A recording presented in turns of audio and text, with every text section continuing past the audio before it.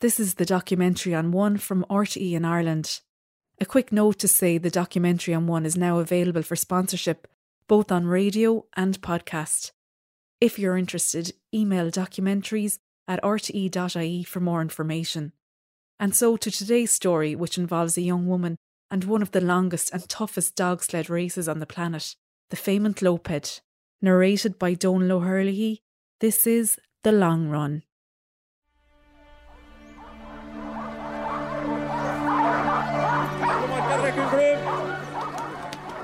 In January every year, in a tiny frozen town in rural Norway, the dark depths of winter are briefly illuminated by a race. 139, Per Øyvind Karlsen, Trondheim Trekk- og Brukshundklubb.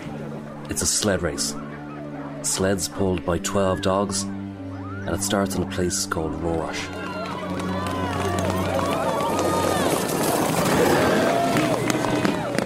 The bright lights, hot chocolate and warm glug at the start line belie what's about to confront these competitors, both canine and human. Because when they've raced up the single main street of this tiny hamlet, through the applause and the high spirits, they turn right into the snowbound countryside. And, as the noise of the crowd gradually disappears, each musher and their 12 dogs face into an horrendous ordeal. This is not about the power. This is about mental strength. They race day and night through a desolate tundra in conditions that can kill, sometimes 30 degrees below. Grabbing rest only when they're in a state of near collapse, often dogs and humans huddling together in makeshift tents to share body heat. And it goes on for 650 kilometres. It's called the Féimeant Loped, and it's one of the most arduous challenges in all of sport. Exhausted, hungry, sleep deprivations, all that is coming straight in your face with high velocity. Last year, a 35-year-old woman turns up at the start line with her 12 dogs. She's 5'1" and bespectacled. She's the London-born daughter of farmers from County Limerick and is racing under the Irish flag. If I'd known that it was actually minus 27, I would have done some slightly different things. Oh. Her name is Helen Milan.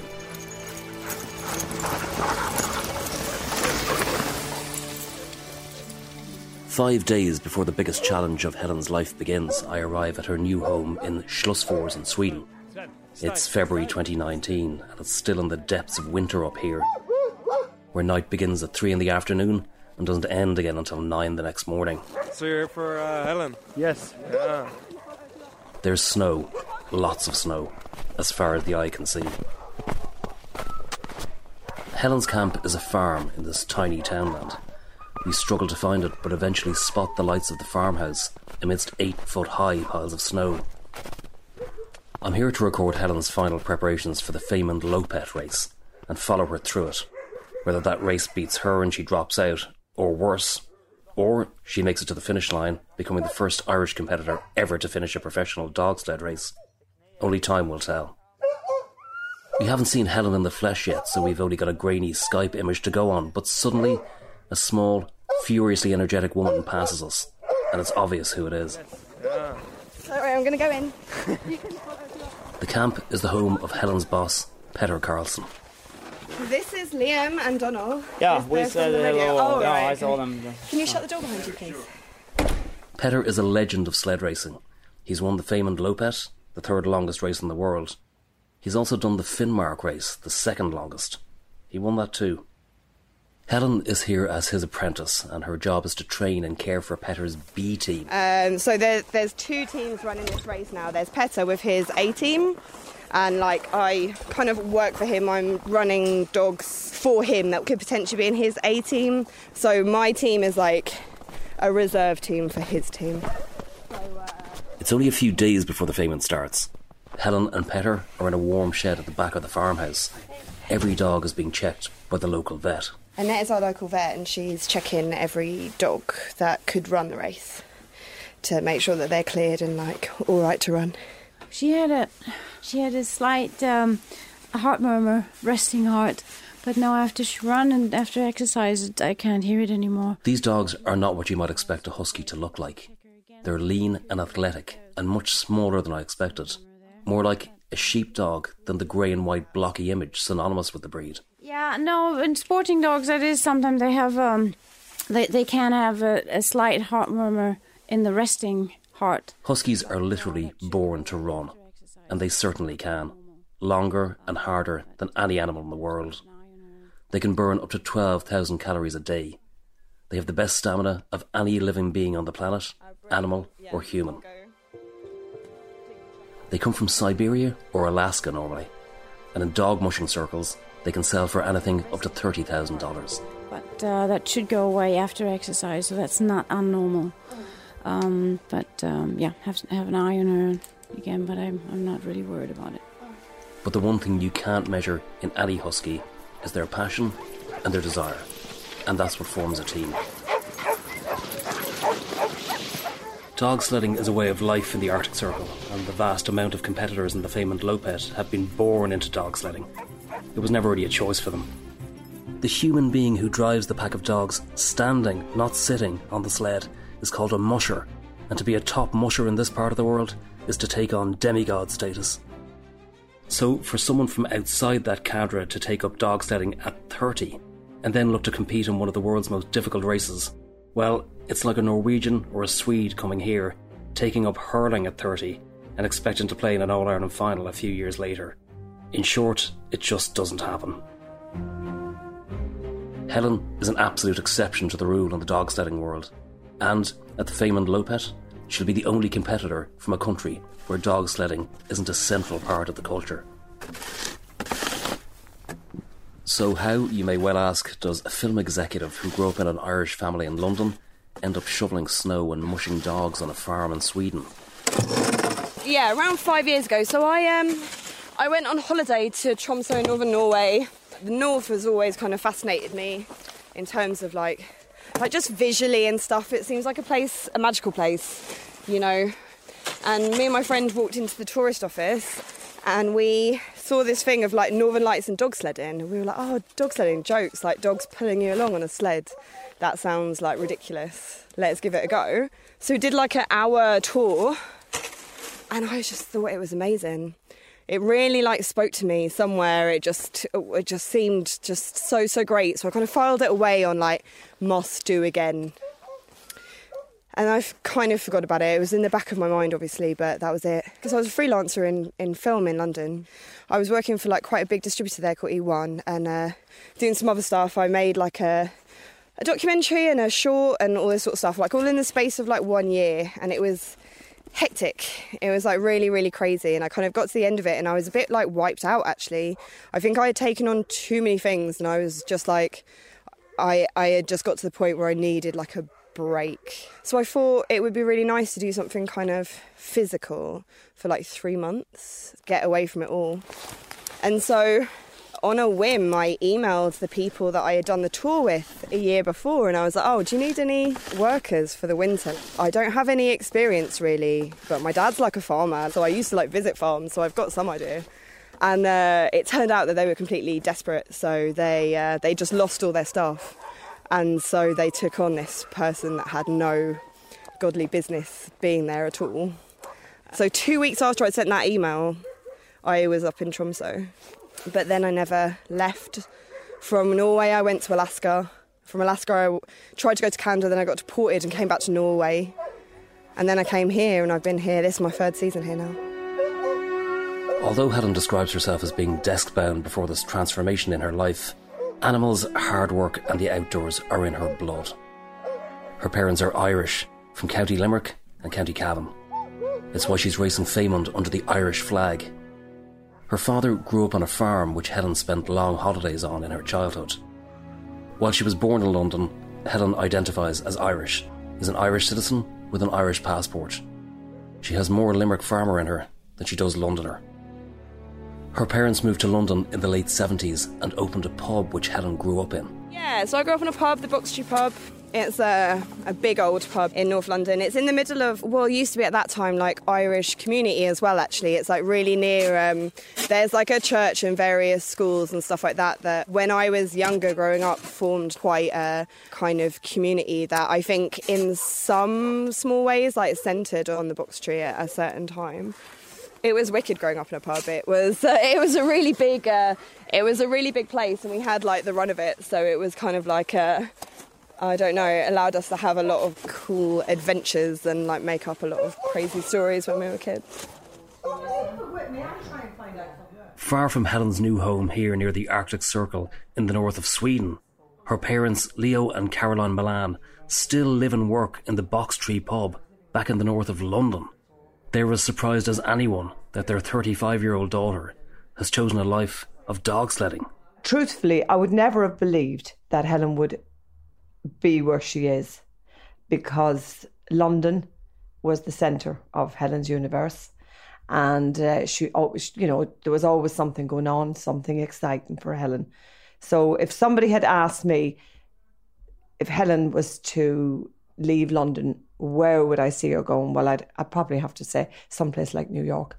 I would never have believed that Helen would go and do and be where she is. She sort of seemed to make her mind up very quickly. It was, it was like one minute Helen's, working in a production company in London. The next thing, well, I'm not, I'm moving, I'm going, And she didn't tell us. It was only maybe last year where she said, this is what I'm going to do. This is what I want. I wouldn't be surprised if it was something to do with the fact that it was maybe so expensive to live in London. You had to spend so much time trying to earn money to pay rent and all that. And she went out there and seen that life can be easier, Maybe just want to leave the rat race. For sure she'd get back into it again. But I still think that this is a phase, just taking longer than normal. Yeah, I think so. I think that she'll be back here. Throughout her childhood, Helen's dad brought her back to the family farm in County Limerick. She loved the freedom, but her father couldn't have imagined a life ahead for his daughter where she'd spend hours and days alone in an Arctic tundra, sledding dogs through some of the most dangerous terrain in the world. In those days, you'd think she wouldn't survive for a half an hour out in the wilderness, and now she's able to. There's even bears. Like she was in Norway, and there was polar bears there, I think, and then I told her, I tried to keep telling her they're not ones that you tap and say that it's cuddly and all that, because polar bear will kill you, and she didn't seem to worry her. I mean, I'm from the country and I would be afraid of a polar bear. Well, that's just the way the road that she's decided to go down. I think her brother and sister are quite amazed by her, And she's very, she's decided, you won't persuade. It's like to say we could sit down and have that chat and maybe, well, have you thought? You don't have that conversation with Helen. So Helen is when Helen makes up her mind about something that she's going to do, then that's what she's going to do. So there wouldn't be any way of us sitting down with a coffee or over dinner and sort of trying to tell her all the negatives, because you just won't do that with Helen. Once Helen's decided, and Helen she'll come up with all the positives anyway, as she sees it. But it'll be what Helen wants. 3 days before the race, it's 6 a.m, 17 degrees below zero. I always try and greet the dogs in my team in the morning by name, and it's really good for their esteem in a way, or self-esteem or something. They like to hear their names, they enjoy it. It's clear that this is a working farm. Cattle are ruminating at one end of a field, while at the other there are maybe 90 dogs in big kennels, part of them sheltered, part of them open air, where we are now. Thank you, Yara.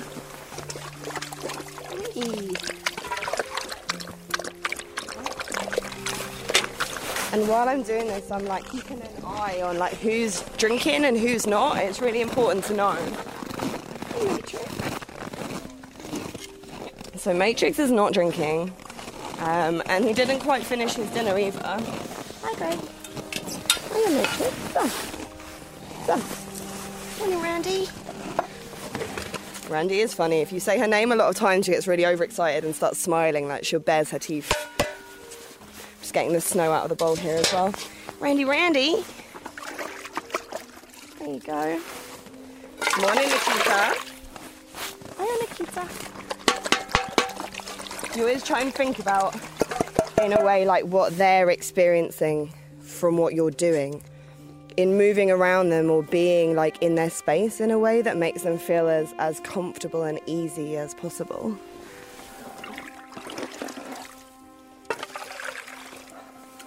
Helen stays vigilant as she's feeding. These dogs have to be in tip-top shape to compete, and Helen respects them as athletes, not pets. The relationship between a musher and their dogs is extremely important. Above all, they have to be able to trust each other. In a 650-kilometre race over some of the toughest terrain in the world, musher and dogs must form a single pack. She must be part of theirs, and they part of hers. Come on. Yeah, Nikita. But what's striking about seeing Helen with the dogs is this visceral connection. Most of it is unsaid, but it's physical, mental, on some level, almost spiritual.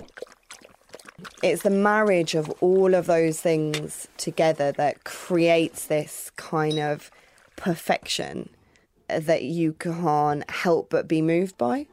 Sometimes you feel it really strongly because it's so windy that your sled is almost tipping over and you can see the dogs being pushed sideways, you know, down a slope or something like that.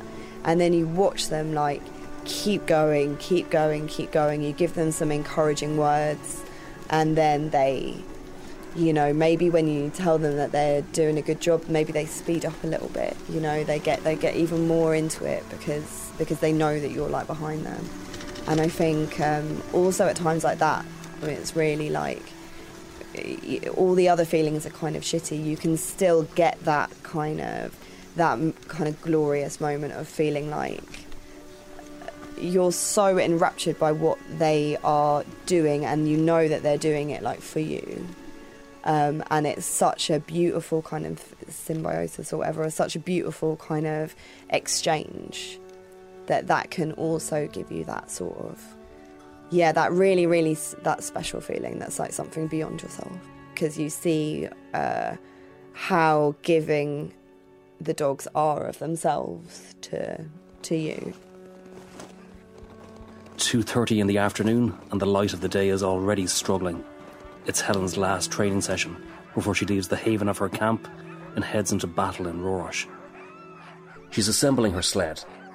The purpose of this run is to make the dogs feel good, make them happy, comfortable, prepared for what's to come. So it's not a long trip, but Helen wants her dogs in peak condition at the start line. Fresh snow fell overnight. There's probably 3 or 4 feet of it resting over the landscape here, and the sound of snow is everywhere, with every move you make. From the front of the sled are 2 long red lines with metal buckles. They're called the gang lines, and the dogs will be clipped onto these 2 by 2, ready to start pulling. So the dogs like run two by 2. And so each section has two dogs. At the back of each section there's these ropes, and the ropes attach to the back of the dogs' harnesses. And then at the front you have necklines, and the necklines attached to the dogs' collars. So the dogs run between those 2 things in a section. In effect, this means that the huskies aren't pulling from the front of their bodies like a dog on a leash, for example. They're pulling with their entire midsection, and this harnesses their power.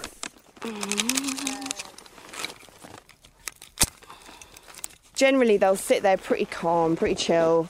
If you do anything that indicates that it might be actually like really time to go, like if I were to put my parka on or something, then they'll go nuts. All the dogs are now clipped on and raring to go. She says one final thing to us before she pulls up the snow anchor and disappears into a frozen white desert for as far as the eye can see. The run goes out. If you wait a minute, the whole yard will howl. Talia! Atlas! Yeah, okay.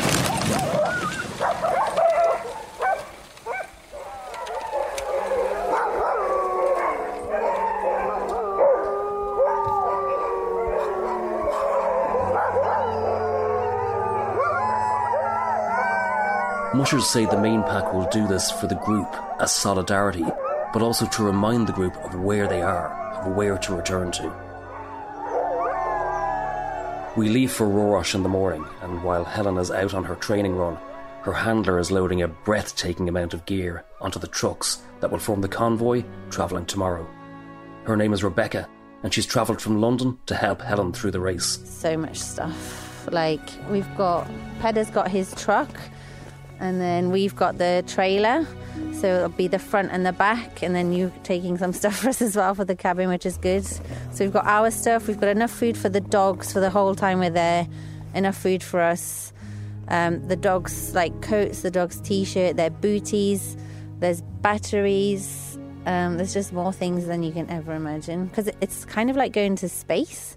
Like, you can't just run and get something if you forgot it. You need to have everything with you, all the time. Helen's back from her training run. It's dark now and the temperature has plummeted again to 18 below. And that's okay. She puts all the dogs back in their kennels, feeds and waters them, and now they'll have full rest until the race begins. Whilst the dogs are sleeping, Helen helps to load the trucks. We'll be leaving at 6 in the morning. Helen should now be resting herself. Instead, she and her boss Petter are sitting around the warm farmhouse kitchen table and finalising tactics. And that's why I say that it's better to take it a little bit shorter after. Which dogs to pick, how much ground to cover in one run, where to stop, weather conditions, sleep, food. Again, that's another thing to do. If you feel that, okay, this was long, this was heavy going to serve all. The mind-boggling logistics of sledding for 650 kilometres, day and night, through a frozen wilderness. Then you go past and you can make the rest 4 hours instead of taking this hour on the trail. Then you can keep going. Somehow anyway that gets you into Åkerbo again. Do you have a place past the Vollen that you know of? The team of dogs that Helen will race has been picked. Lily, Kira, Hugo, Fred, Peso, Kiara, Robin, Gaga, Hadia, Gray, Yahtzee and Randy. Mushed by this relative newcomer racing under an Irish flag, few in the husky racing world will expect this team to finish the Féimeann Lopet. Helen's chosen team are a mix of experience and youth. Some have raced Féimeann Lopet before, some have never competitively raced. In choosing the dogs for her race team, Helen needs leaders and followers, dogs that will stay on track, both mentally and physically, and dogs that will urge the others to keep going. They'll all have to work at a steady, combined pace, all in tune with each other. Yeah, but after that you come down to a valley where there is a river with some water. So it depends if it's cold. Is that often open, that place? Where are you? It's the day of the transfer, Schlussfors in Sweden to Rorash in Norway. We pull out the long driveway with huge drifts of snow on either side. The road ahead, at least 18 hours of it, through rural Sweden and Norway, is frozen hard. Without jagged winter tyres, you'd never make it. The dogs are in a large trailer full of dry straw, 2 to each compartment, for company and warmth.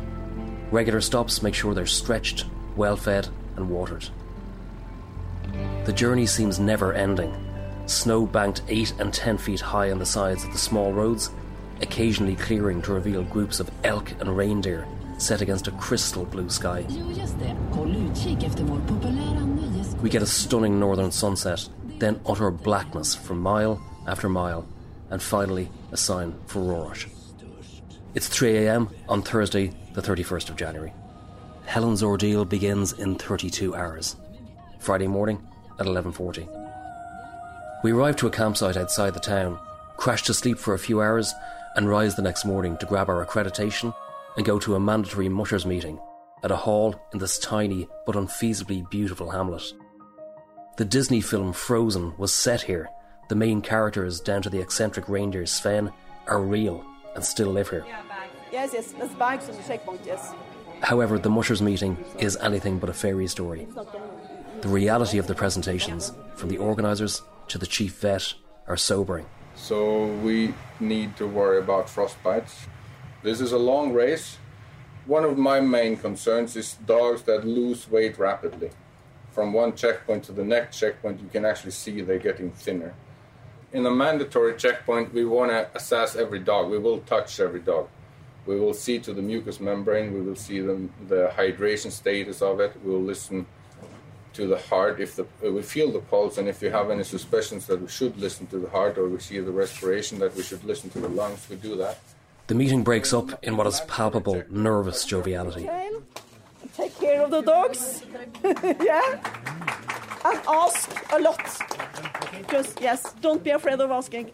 Yes, we are there for you. In the car on the way back to the campsite, I ask Helen about nerves on the eve of the race. It's odd. When she's asked a question, she answers not for herself, but for her dogs. The team are good. They are, they're getting a lot of rest, which is really good. Like, some are drinking better than others, and some are like showing a little bit more stress than others. But they tend to be the younger ones that haven't done it before. It's kind of natural for the younger dogs that haven't seen this before to be a bit kind of confused or anxious or something at this kind of point. They're like relaxing into it. They're like, oh, okay, yeah, so we sleep in the dog truck for a bit. Yeah, okay, she's going to give us some soup, like, fine, you know. So it's good. Helen grabs a few scant and disturbed hours' sleep. We arrive in Rush the following morning, hours before her 11:40 start.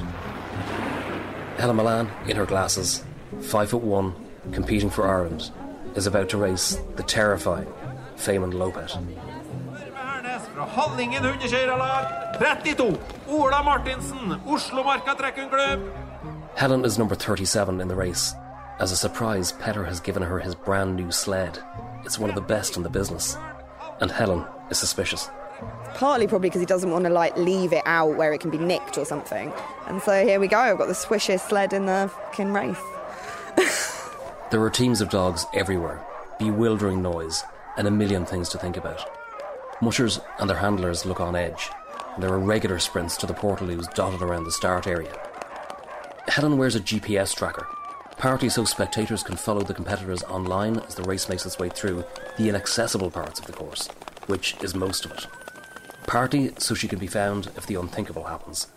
The GPS gadget is tricky to attach, and nerves are fraying. This is the same as last year. I couldn't put the fucking thing on. It is awkward. Deciding I'm in the way, I head down to the start line itself. The noise is deafening, and all the talk is of the route and the race stops. The names of these places are legendary in endurance sled racing. Some of them no more than a cabin on a hill. Tufsingdalen, Drevjo, Trysil, Savallen, Orkelboden, Talga. I grab a word with the first musher off. Yeah, I feel calm now. It's worse the day before. But now I started to feel really good in the stomach, so now it's okay. The next musher only wants to proudly say he's a local from Rush before being waved to the line. It's a weird call-out from the mushers, name-checking their own towns before going into war. Norge, Røros, yes. And again, when I question these people, most of them will answer for their dogs. The answer to a question like, "Are you feeling good?" will often be, "They've been waiting for this for a long time." Helen's been called to the line. 37, Helen Milan fra Irland. She sleds up and puts the snow anchor down. Okay. It's chaos. One of the dogs has lost an insulating boot. These boots are crucial. Like teat guards, they prevent parts of the dog's bodies from literally freezing. Helen calls to one of her team, but Emil can't hear her over the noise. Emil, can you get him for me, please? The boot gets sorted. 12 racing dogs straining at the gang lines to get going. And then, finally, they do. Yeah, Helen, go! Helen Milan sleds up this chocolate box street in Rush. Thousands line it on either side, standing in front of wooden-built shops and houses with their beautiful snow-capped roofs. She passes the steeple of the little chapel where the race was blessed the night before, It would be the last gesture of warmth Helen would see for 4 days, because then she turns right and into 650 kilometres of wilderness at 20 degrees below.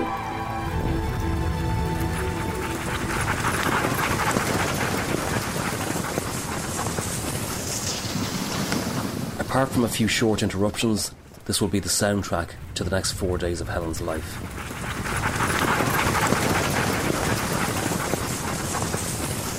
The first stage is Rush to Tufsingdalen. It's 65 kilometres, and the dogs, being fresh, are doing anything up to 15 kilometres an hour. But this stop isn't mandatory, so Helen doesn't take it. She just sleds on through.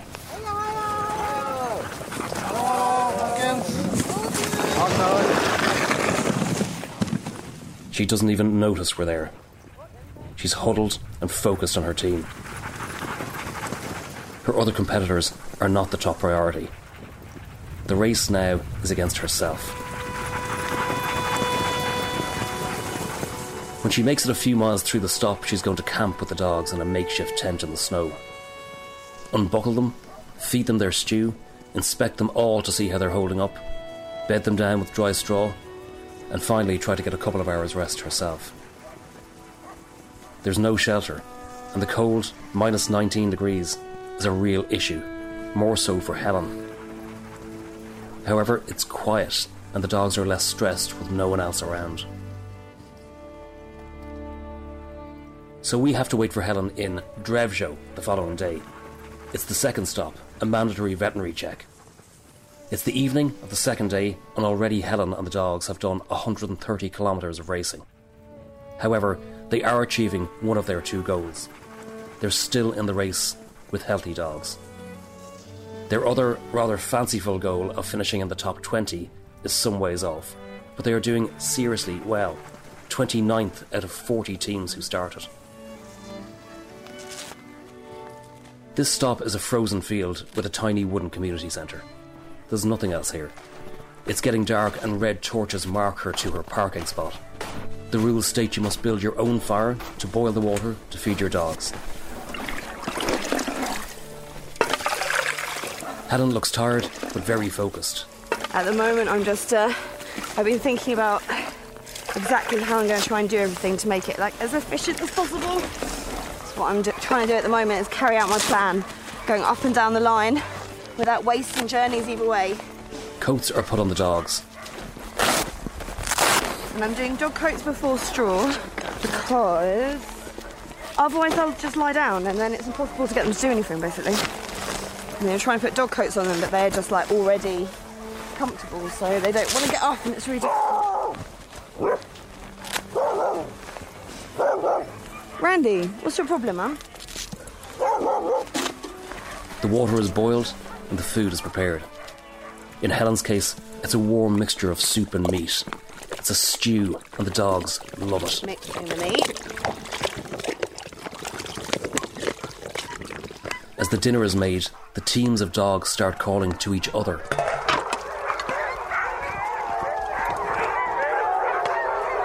you go, Frodo.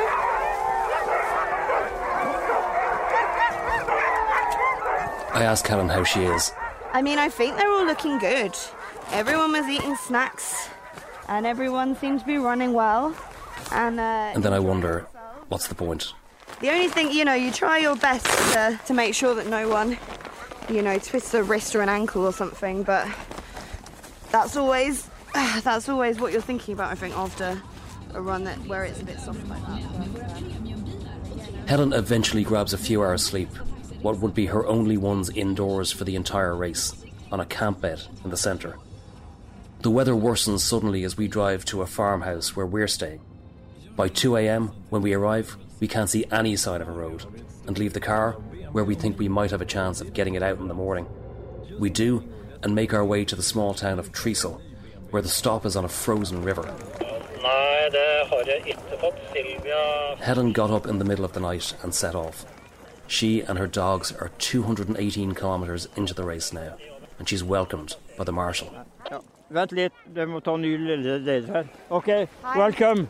Thank you. Welcome to Trysil, my home place. Hey, nice to meet you. You're Irish, I understand.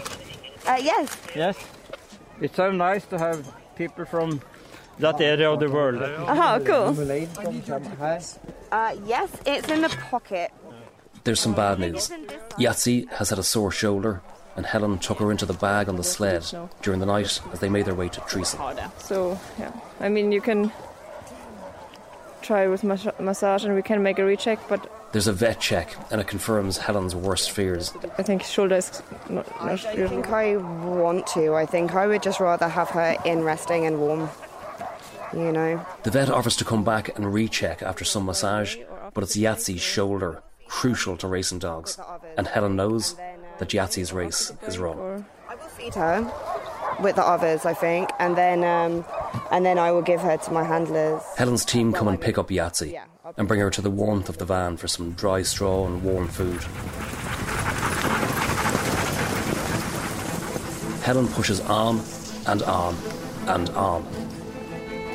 260 kilometres and 2 days and nights further, only to be welcomed into the jaws of what she doesn't know yet will be the beginning of a nightmare section of this ordeal.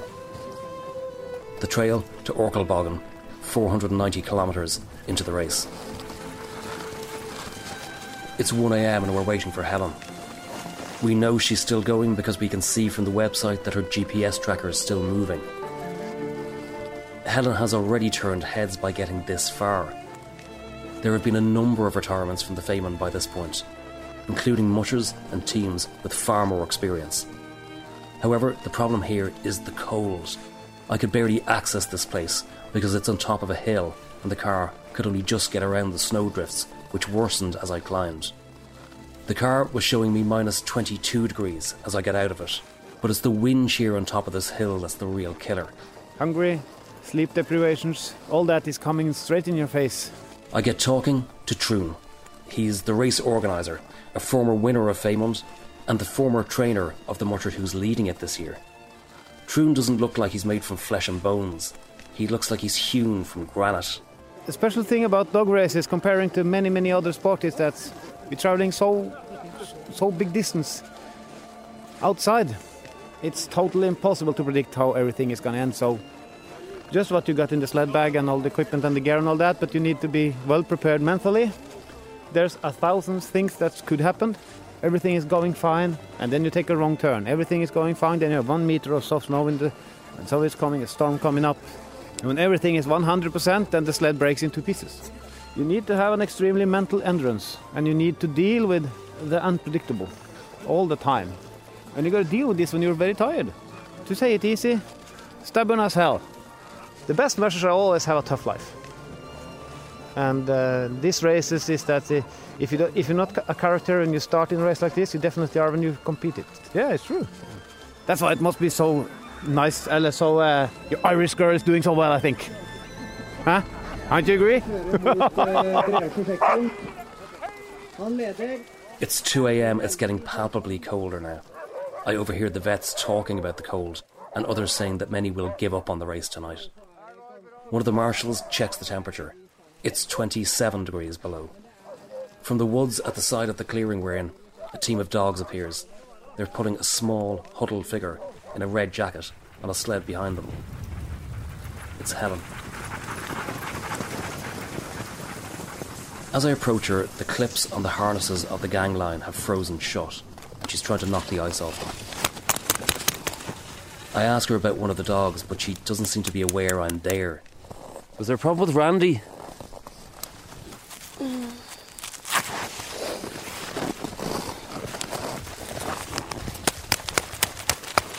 I didn't know that it had gotten so cold. Extremely cold. Yeah, I mean, I could tell on the sled, like, that I was really feeling it, like, feeling really bad. But, yeah, I just thought it was because I was too tired and it was making me feel the cold too much. If I'd known that it was actually minus 27, I would have done some slightly different things.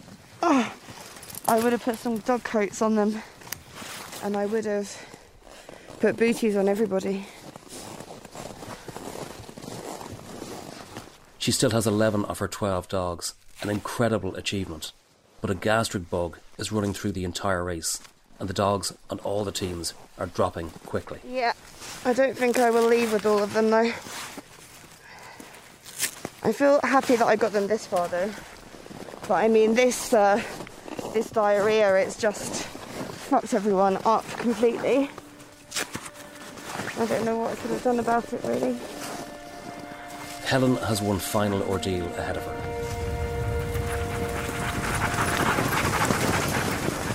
She has to get herself in these conditions from Orkelbogen through the mountains to an even higher place called Tolga.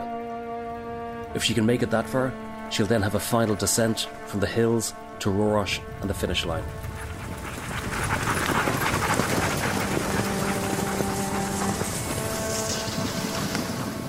The next time I see Helen, she'll have either retired from or she'll have finished the Fehmarn Lopet. A feat very few believed she could have accomplished. I get back to Rorosh in the morning light and the warmth of my guest house bed. It's now Monday at 11 a.m. Helen has been going for 72 hours, pretty much solid. I'm sitting in a cafe 300 metres from the line, and I feel guilty I'm so comfortable. The winner, the mighty Thomas Warner, finished at 7 a.m. this morning in a time of 2 days and 20 hours, and he's about to be joined by many of the other teams. As the day goes on, I check on Helen's progress. She's moving very slowly, but very surely.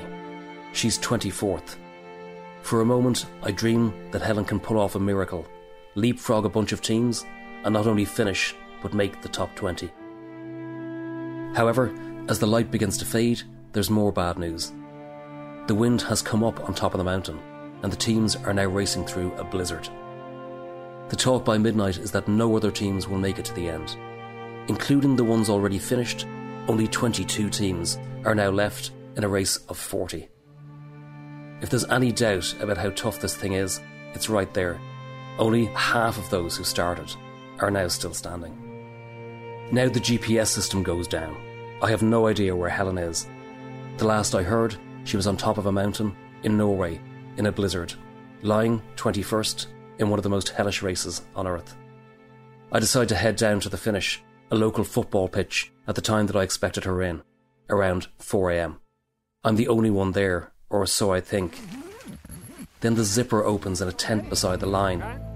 The announcers and a few marshals are in there, around a fire pit, drinking something that looks warm and, I must say, very inviting. I ask about Helen and the other teams. There's no information, but they tell me that 18 teams have now finished. The hours go by and nothing. I sit on the bleachers and just stare into the dark path where the teams would approach from. 4 teams are still out there somewhere. It's 5:30 a.m. and it starts with an almost inaudible clinking sound from the dark at the other side of the stadium. Then, is it dogs breathing? Under one of the dim floodlights over the running track which surrounds the pitch, there's a flash of a team of dogs and a musher. I don't have to look twice. Outrageously, it's Helen Milan. The announcer scrambles out of his tent. It doesn't matter if it's 5 a.m, he says to me. We must make this special. He turns up the music on the tannoy, cranks up his microphone, and calls Helen in around the running track at the edge of the pitch. Helen Milan, that's the musher we are waiting for. She has been mushed since last Friday. The announcer's shout-out says it all. She left last Friday at 11 a.m. It's now Tuesday at almost 6 a.m. Helen has been grinding through this bitter wilderness for 90 hours. We don't know it yet, but the teams ahead of Helen got stuck in drifts on top of the mountain. As the blizzard raged, she took a different route, but was light enough to sled across the top of the heavy snowfalls and avoid getting driven into the middle of them. Helen is going to finish in the top 20 of the race. Welcome to Røros. Helen, the only musher from Ireland, is now... Helen and her dogs cross the finish line. The finish line. It's the first we hear of what's happened over the previous 12 hours. Do you meet some other mushers? I passed 3 teams. I think they tried to follow me, but I don't know if it worked. I had to keep going because they were going to stop, so... And we finally catch up with an exhausted-looking Irish husky musher and her 9 remaining dogs. That was a tough, really tough run. Tough and really long. Because it's all like very, very much uphill, and it was a very tough run for them. I mean, I'm so proud that they got through and everything, but like, I feel very over-emotional in this moment. So 9 troopers, eh? Yeah, totally. They're amazing. Sorry. Such a twat. Each and every dog gets a kiss. Hi, Kira. Hey, Hugo. Hey, Hugo. All right, I'm going to give him a snack right now. I have some snacks left. Helen looks stunned and exhausted. I haven't said anything yet, but she still hasn't asked where she's come in the race. Great bunch of lads. But yeah, it's mental. So we passed 3 teams on the trail. Hey, I wonder what number I've come in. Same here. Yeah, sure. What place am I? Thank you. Am I 19th? Yeah. I'm in the top 20? Yeah. Wicked! Yeah, get in. And even to have finished the race when so many people scratched it feels really good. 19th. Yahtzee, Gray and Randy didn't make it to the end. A combination of a bug and a niggling injury put pay to that. But Helen wants to roll call the dogs who did. Kira and Hugo. And then we have Lily. And we have Gaga. And we have Robin. And we have Halia. And we have Kiara. And we have Fred. And we have Peso. They're the ones that finished. And then she does something I've been waiting for her to do. She actually mentions her own needs and receives her grand prize. A beer, a flapjack, and of course the glory. The glory that is of surviving the horrible, the attritional, the unforgiving Feymond Lopet. Yeah, I'm very proud. I'm feeling very proud right now. I'm very proud. I'm very hungry, actually. Yeah. Oh, thank you very much.